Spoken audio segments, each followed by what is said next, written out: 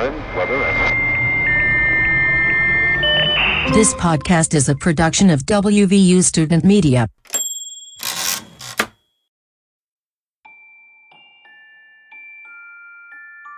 You're listening to the Haunted Halls of WVU.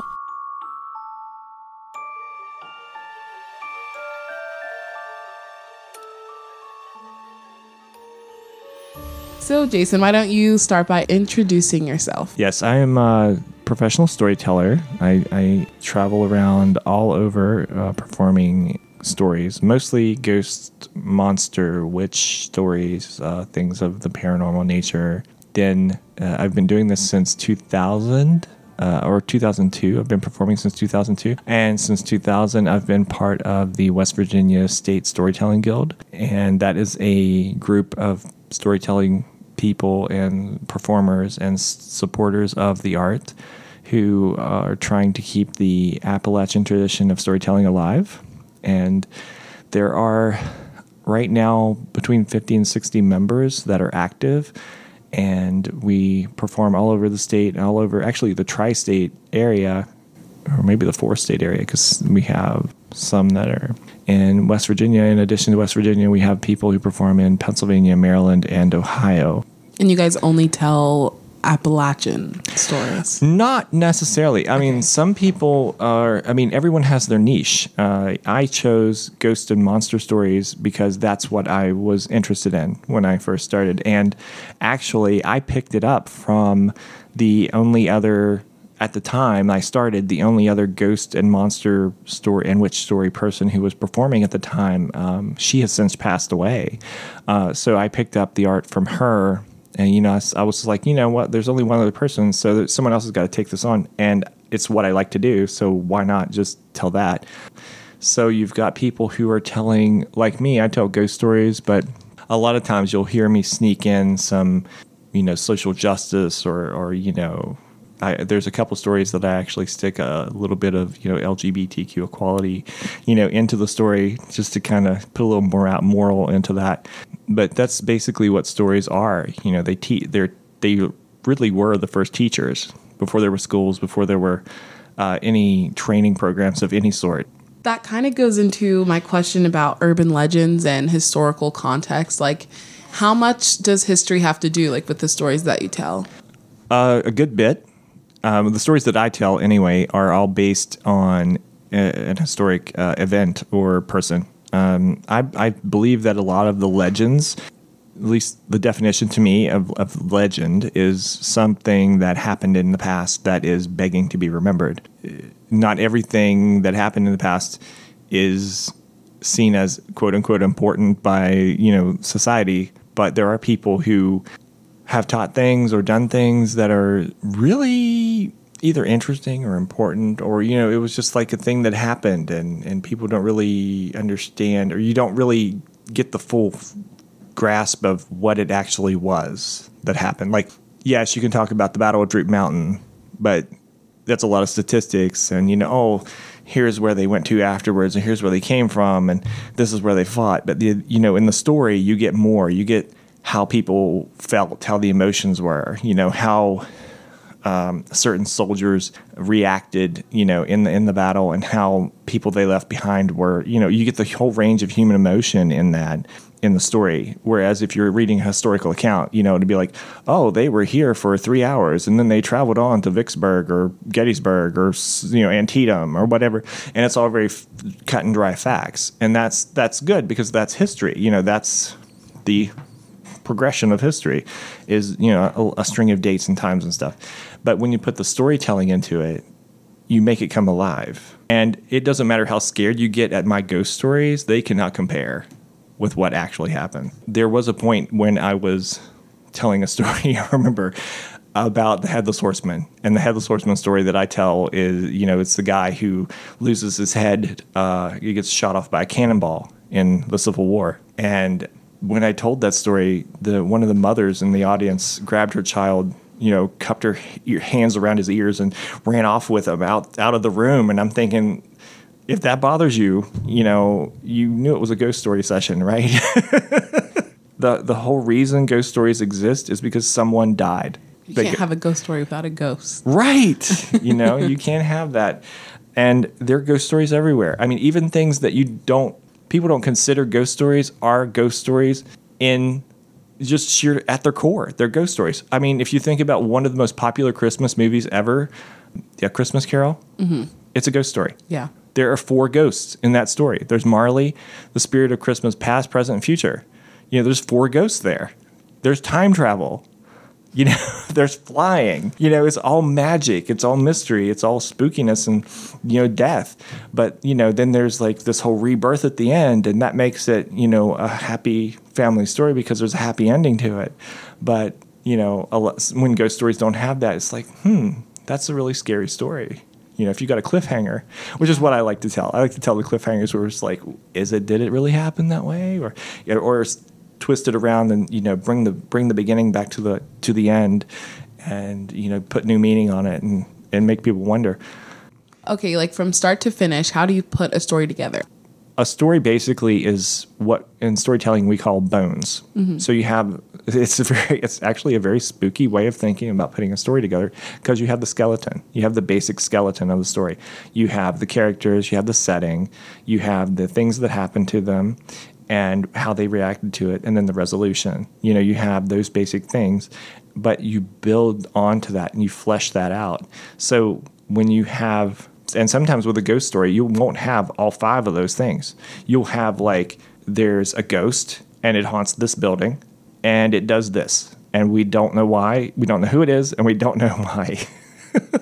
So it's like that. It's like when that happened to me in the library, I didn't know what that was, who that was. I'm just thinking, well, that was weird. But, over time, I figured out, well, I know it's in the library. I know what it does.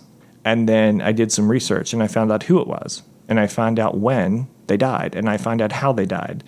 And then I find out that other people have had this happen to them, and read about or heard from them firsthand accounts about how it's happened to them or to someone they know.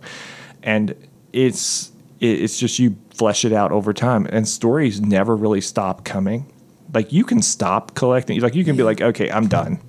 And that's what happens when you put it in a book. When you put a story in a book, you're basically saying, this is it. This is the story. But if you write it down, it kind of dies. It stops living.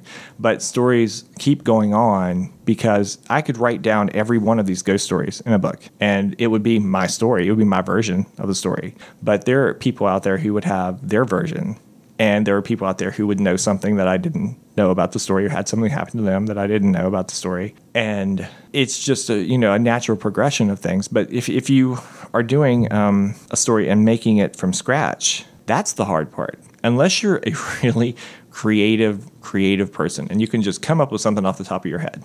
But for me, I don't like to do that. I always like to find something that was inspiring, or some story that kind of already partially existed, or something that you could take and build on. The whole process of making a story is a long one. So you can, I mean, it's like writing anything really. You can keep writing, keep going forever, but then you run the risk sometimes if you go too far into your imagination, you lose the story. And I have done that before. And there's a story of a witch that I tell from back home. And she, when I was a kid, I heard stories about her, the spells she would cast and the people that she cast them on, and what happened to the whole situation. And then when she passed away, what happened, when she died and all of that. But I didn't know that much about her early years, like her as a child. And so I started playing around with, well, maybe I can try and explain why she was the way she was, where she learned all of this from. And it was awful. It turned into one of the worst things I'd ever written. And I was like, I am never letting anyone see this because it's so bad. It's because sometimes not having all of the information is better than trying to explain everything. And I think sometimes that's where people fail with. Sometimes not knowing is a wonderful thing. So do you usually go and seek out stories, or do they usually end up coming to you? Both. Yeah. Yeah. I used to do a lot of seeking because at one point I was really active, but I'm still doing it. But at one point I was really, really active, meaning I traveled to every county in West Virginia looking for ghost stories, monster stories, everything like that, witches. And I found things. I found vampires. I found werewolves. I found witches. I found things that I can't explain what they are because they're some kind of weird monster that's, it's blue and it looks like a rat, but it's not a rat. And I found a zombie along the Ohio River. And I'm like, okay, there's a zombie here. And, there'll be, there's creepy little children. There's, of course, there's Mothman. There's the Flatwoods Monster. There's, all these things that are just around West Virginia. And so many witches. Oh my gosh. Witches, male and female, all over West Virginia. There's mummies in Philippi. Actually, actual, honest to goodness mummies that someone made from the bodies of people at the Weston Trans-Allegheny Lunatic Asylum. This mad scientist in the 1800s took 2 bodies from there and made mummies, and they still exist. They are in a museum in Philippi. It's insane, this place. Sometimes fact is crazier than fiction. When you look for the stories, do you look in? You said you look in newspapers and things like that. Yeah. That's another good. Not just the traveling. One of the best sources of ghost monster stories, crazy things, are newspaper gossip columns. If you can go into any newspaper anywhere. I would think any state would have had this during times of crisis, strife. When people are really stressed out. One of the biggest time periods of that in this country was the Great Depression, and you can go into any newspaper in the 30s, and probably within a couple of months of looking through a couple months of newspapers in the gossip columns, you'll find a ghost story, a monster story. Some little critter or whatever, it's got fangs and it looks kind of like a rabbit, but it's got deer antlers and everything, so it's like the jackalopes. That's probably where those came from. It was the 30s. People were trying to find some way to escape reality because reality back then probably really, really was bad. I've actually been at yard sales and picked up a book, and it'll just be an old book of say a county history. And there was a lot more leeway, I think, back before people got so worried about libel and everything. If you go into, there's a book, Morgantown City History, and it was printed during their sesquicentennial. And it's an old book, and it's a small book. It's small, but oh my gosh, there's stuff in there that you would get taken to court for today. I mean, they're to bad-mouthing each other. They're bad-mouthing families. It's literally a giant gossip column written into a history book about the city. And it's probably one of the funniest things you'll read about Morgantown, honestly, because it takes place about 20 years after the Civil War, I think. And, people are calming down, but at the same time, they're still kind of, crazy.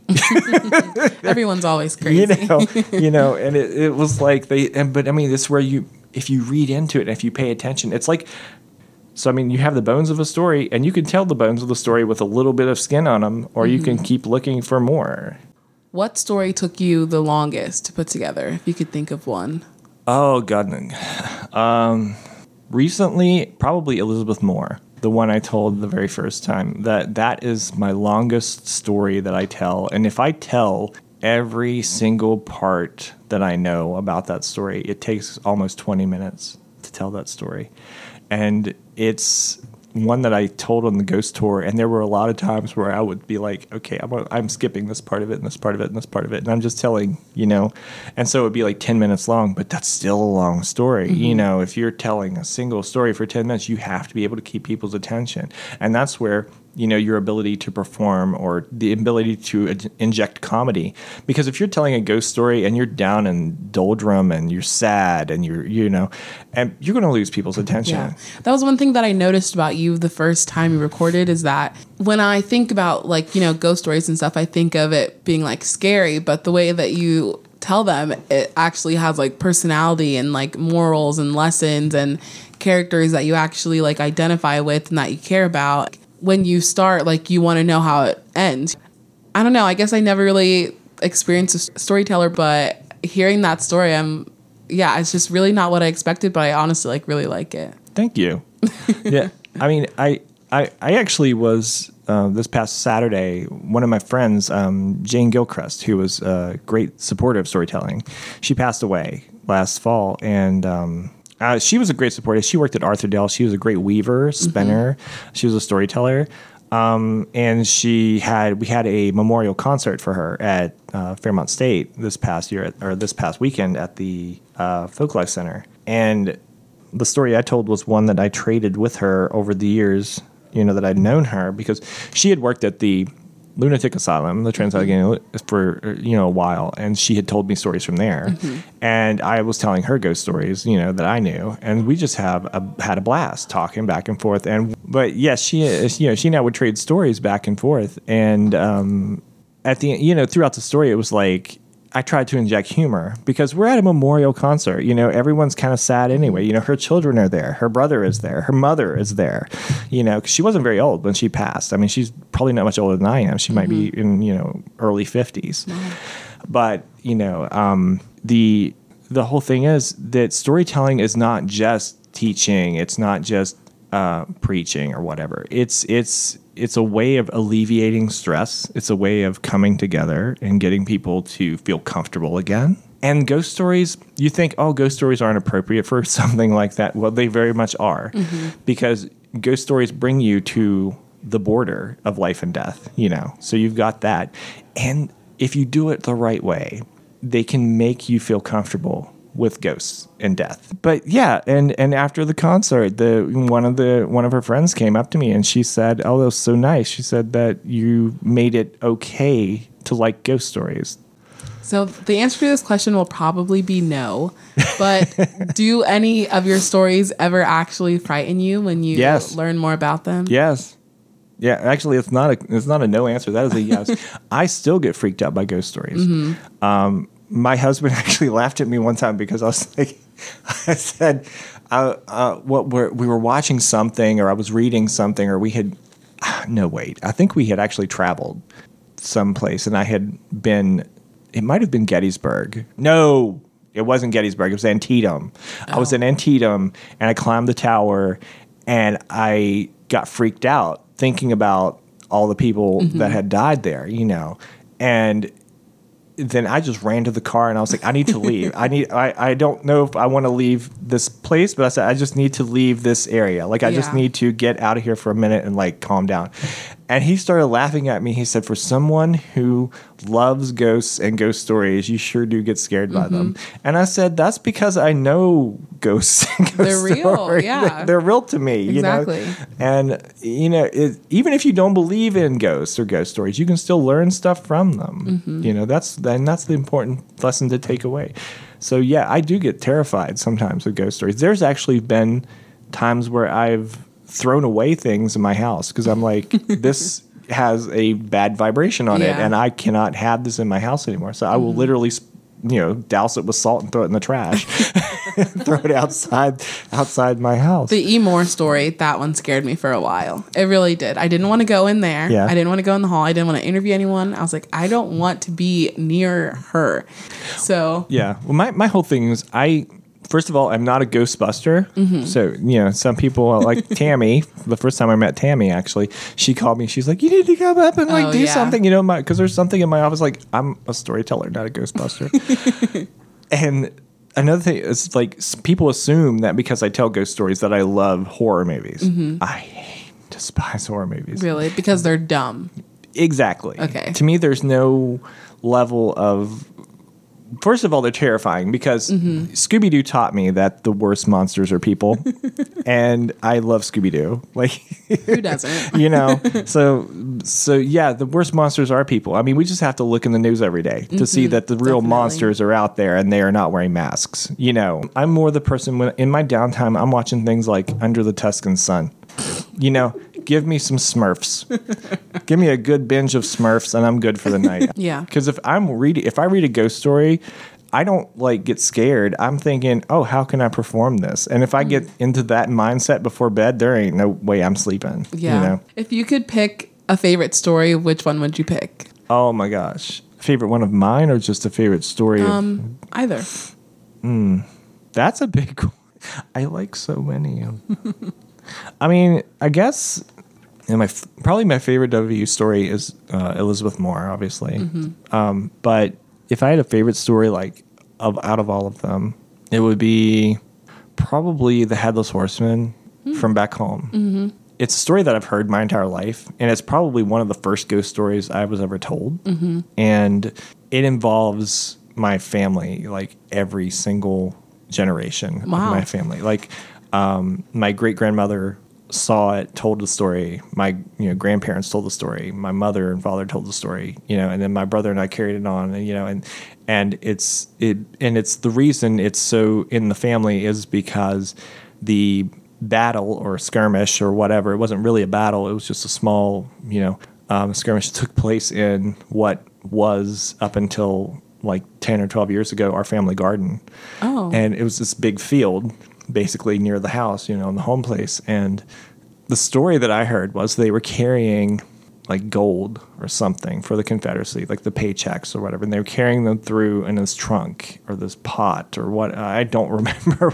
But it was probably a chest. And they were carrying it through, and they came upon some people who were for the Union and the Confederacy fought each other in the garden. And that's when they shot the man in the face with the cannonball, and his head fell off and rolled into the wall of the garden.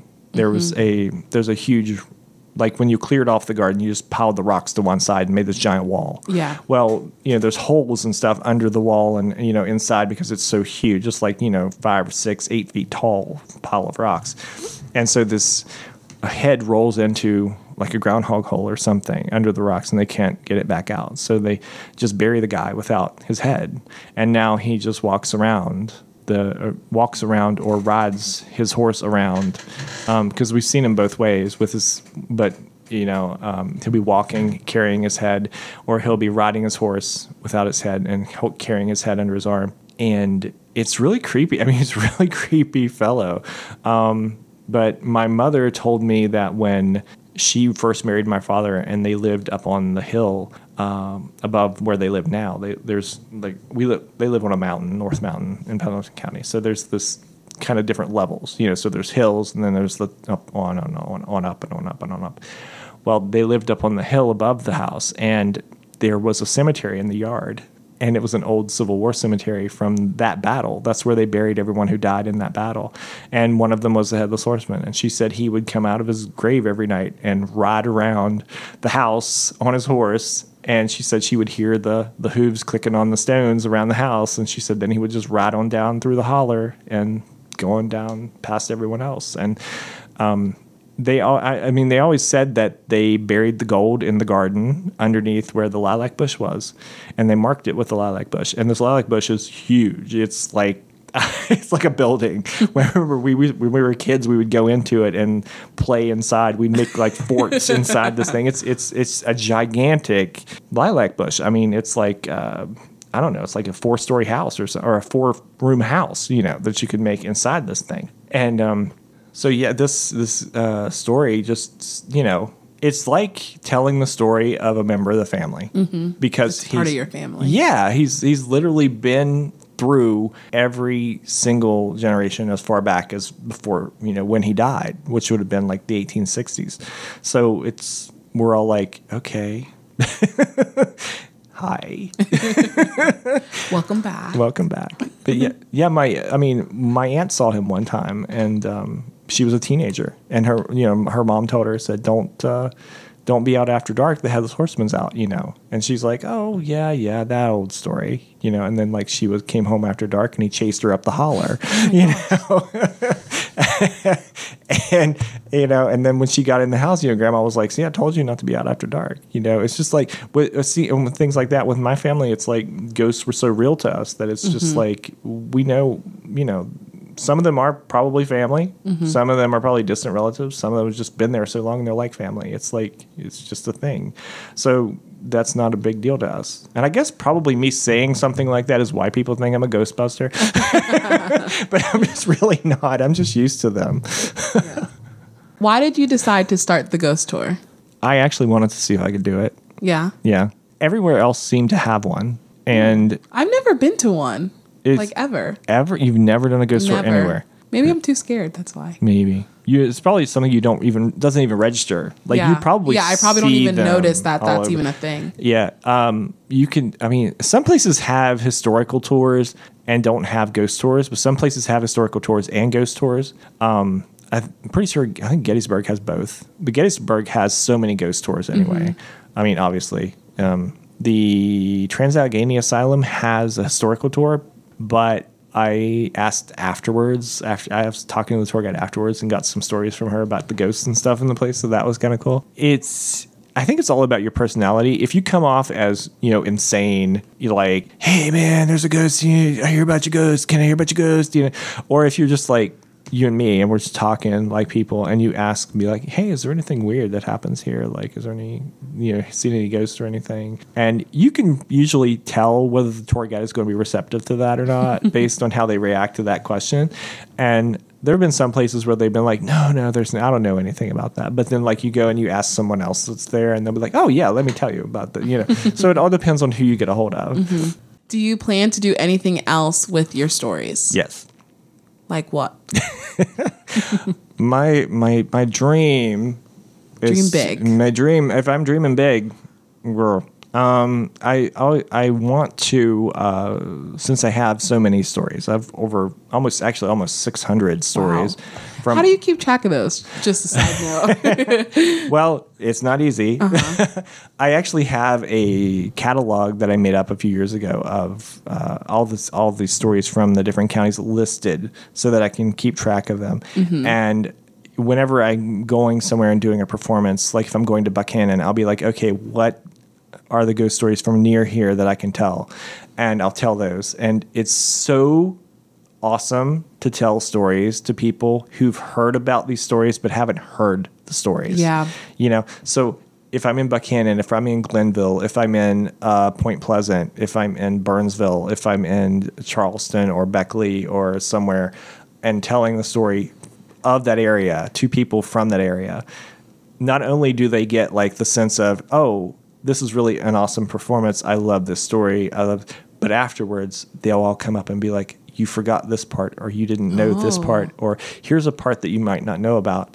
And those are the best performances that you can have, because not only have you told the story, they loved it, and you got paid for it, mm-hmm. but you get all this extra information to add to it. Yeah, from the people who were actually there and probably knew some of the people involved in the story, So, I mean, there's also these crazy things that happen. Like when I was at Burnsville and I told the story, told the stories from there. And this little lady came up to tell me that she and her sister used to watch The Mortician because they lived next to the funeral home when they were growing up. And she was probably 90 years old. And there's this little, and she just comes up to me and puts her arms around my neck.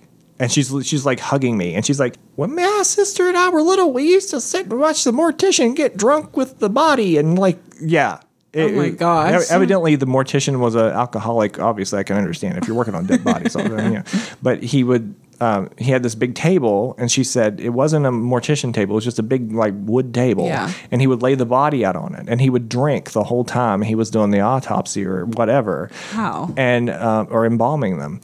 And she said he would eventually get so drunk that sometimes he would lay down next to the body on the table and just fall asleep. Wow. And she and her sister would watch him do that the whole time. And I'm like, I could just imagine like two little 8-year-old girls like watching the mortician work on a dead body while he gets drunk and passes out next to it. That's, these are things you can't make up. Yeah, really. Anyway, what was I even answering the question to? Plans in the future for your stories. Yes. Well, I want to, my thing is to tell or write them all down in a book, or probably more than one book, because 580 some stories aren't going to fit in one book very easily. Yeah, probably not. Probably an encyclopedia set. The West Virginia Haunted Encyclopedia or something. And that's going to be like my life's work. Like that's going to be that's going to be my Ruth Ann Music's Coffin Hollow. That's going to be my West Virginia Encyclopedia. Yeah. Have you started? I have. I do. I will still do ghost tours for groups and stuff. Yeah. If they ask me singularly, but I do not do the WVU ghost tour anymore. I mean, I do the WVU ghost tour for other groups, but I don't do it. So if us as the DA came to you and said, "Can we do a ghost tour?" Would you do it? Yes. Okay, I want to do that. But it would cost you like $5 a person, Okay. or if it got to the point where you had more than 20 people, it would just be like $100 for like however many people you wanted to bring on it. That sounds fun, and I want that. Any final words you want to say or about this whole process? This has been a process. It has. Oh my gosh, it took forever to get me here and get it all out. But then again, I am a busy person. It's a combination of busy and lazy. I'm the same way. It's like I'm busy, lazy. Busy, lazy. I'm bazy. If anybody's interested in contacting me about a ghost tour or ghost story performance, they can reach me at mountainword like words, mountainword@gmail.com. I check that pretty regularly, so I will be interested in that. Or go search you on Facebook. Maybe you'll find the right one. Yeah, you can Maybe you can look for West Virginia Spectral Heritage on Facebook. That page is still active. I haven't posted anything lately to it because, like I said, the last few years have been a little traumatic. But it'll probably come back to life before too long because I'm gonna start posting the events and stuff. But yeah, it's going to come back around. It's just got to go through a cycle. Jason Burns is making a comeback. Yeah, don't call it a comeback. I've been here for years. He's here. Well, thank you. Thank you for doing this whole show. It's been so fun. Thank you for coming in and dealing with us. Yeah, with me. It's been a trial with your coworkers talking. Come on, people. I just remember the first day we came into your office and you're looking at us like, yeah, what do you want? yeah. You caught me. What are you doing? Yeah. Well, I mean, I've been burned, so yeah, I gotta be careful. Be cautious. Mm-hmm. Gotta put that wall up. Yeah. Well, Yeah. This podcast was produced by SeVohn Hunter. To listen to more podcasts from the DA, go to thedaonline.com/podcasts.